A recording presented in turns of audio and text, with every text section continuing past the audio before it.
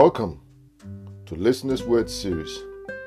Today, we continue our Bible reading from the book of Colossians. Since there was no postal service in those days, Paul had to send his letters by a special messenger. On this occasion, whilst he was still imprisoned in Rome, Paul sent Tychicus to deliver 3 letters to the Ephesians, Colossians, and Philemon, and to escort a runaway slave back to his master in Colossae. Because there was a lot of false teachings in Colossae, Paul centered this teaching by affirming that God in all his fullness dwelt in the body of Jesus, and that it was his death in the body that reconciles us to God. Christians must therefore demonstrate their faith in Christ in their own bodies. That is, to avoid legalism. Instead, Christians must put to death the sinful deeds of the flesh and bring to life the spiritual virtues of faith. Chapter 1. From Paul, an apostle of Christ Jesus, by the will of God, and Timothy, our brother, to the saints, the faithful brothers and sisters in Christ at Colossae, grace and peace to you from God our Father. We always give thanks to God the Father, our Lord Jesus Christ, when we pray for you, since we heard about your faith in Christ Jesus and the love that you have for all the saints. Your faith and love has arisen from the hope laid up for you in heaven, which you have heard about in the message of truth, the gospel that has come to you. Just as in the entire world, this gospel is bearing fruit and growing, so it has also been bearing fruit and growing among you from the first day you heard it and understood the grace of God in truth. You learned the gospel from Epaphras, our dear fellow slave, a faithful minister of Christ on our behalf, who also told us of your love in the Spirit. For this reason, we also, from the day we heard about you, have not ceased praying for you and asking God to fill you with the knowledge of His will in all spiritual wisdom and understanding, so that you may live worthy of the Lord and please Him in all respect, bearing fruit in every good deed, growing in the knowledge of God, being strengthened with all power according to His glorious might, for the display of all patience and steadfastness, joyfully giving thanks to the Father who has qualified you to share in the saints' inheritance in the light.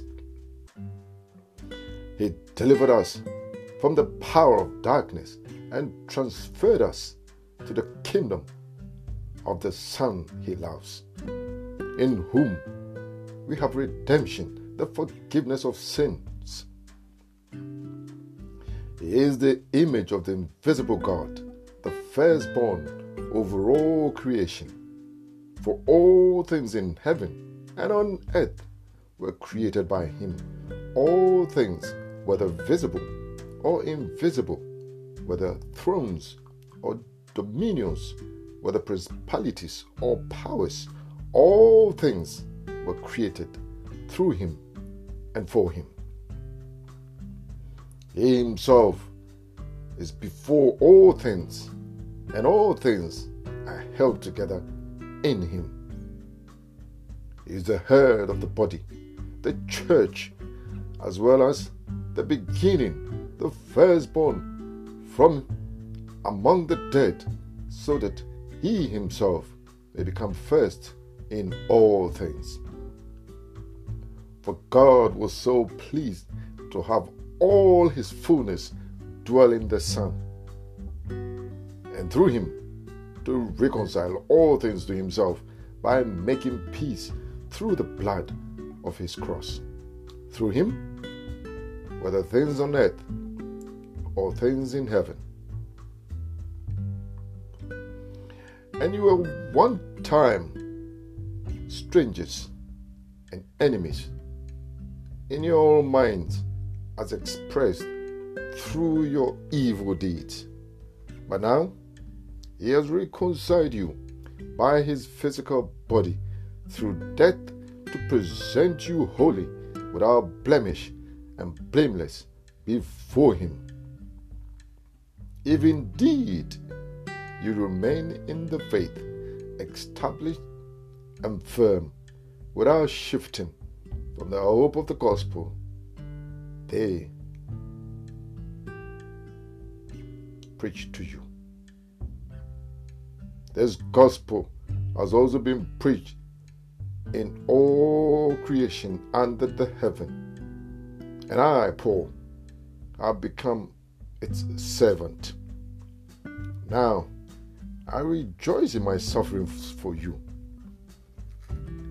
and I fill up in my physical body, for the sake of his body, the church, what is lacking in the sufferings of Christ.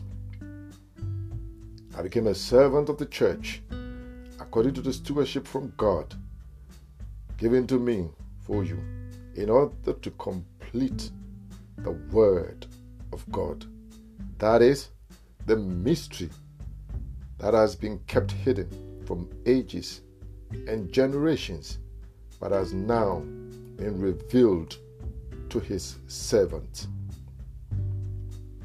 God wanted to make known to them the glorious riches of this mystery among the Gentiles, which is Christ in you, the hope of glory. We proclaim him by instructing and teaching all people with all wisdom, so that we may present every person mature in Christ. Towards this goal, I also labor, struggling according to his power that powerfully works in me. Father, this morning we thank you. Once again, we thank you for your word. Lord, today, help us to proclaim your word, to follow your teachings that you have sent down to us. Give us wisdom so that we may present your word to every believer, and to make everyone who hears your word matured in Christ Jesus. Father, this is my humble prayer to you this morning. In the mighty name of your Son Jesus Christ, I pray. Amen.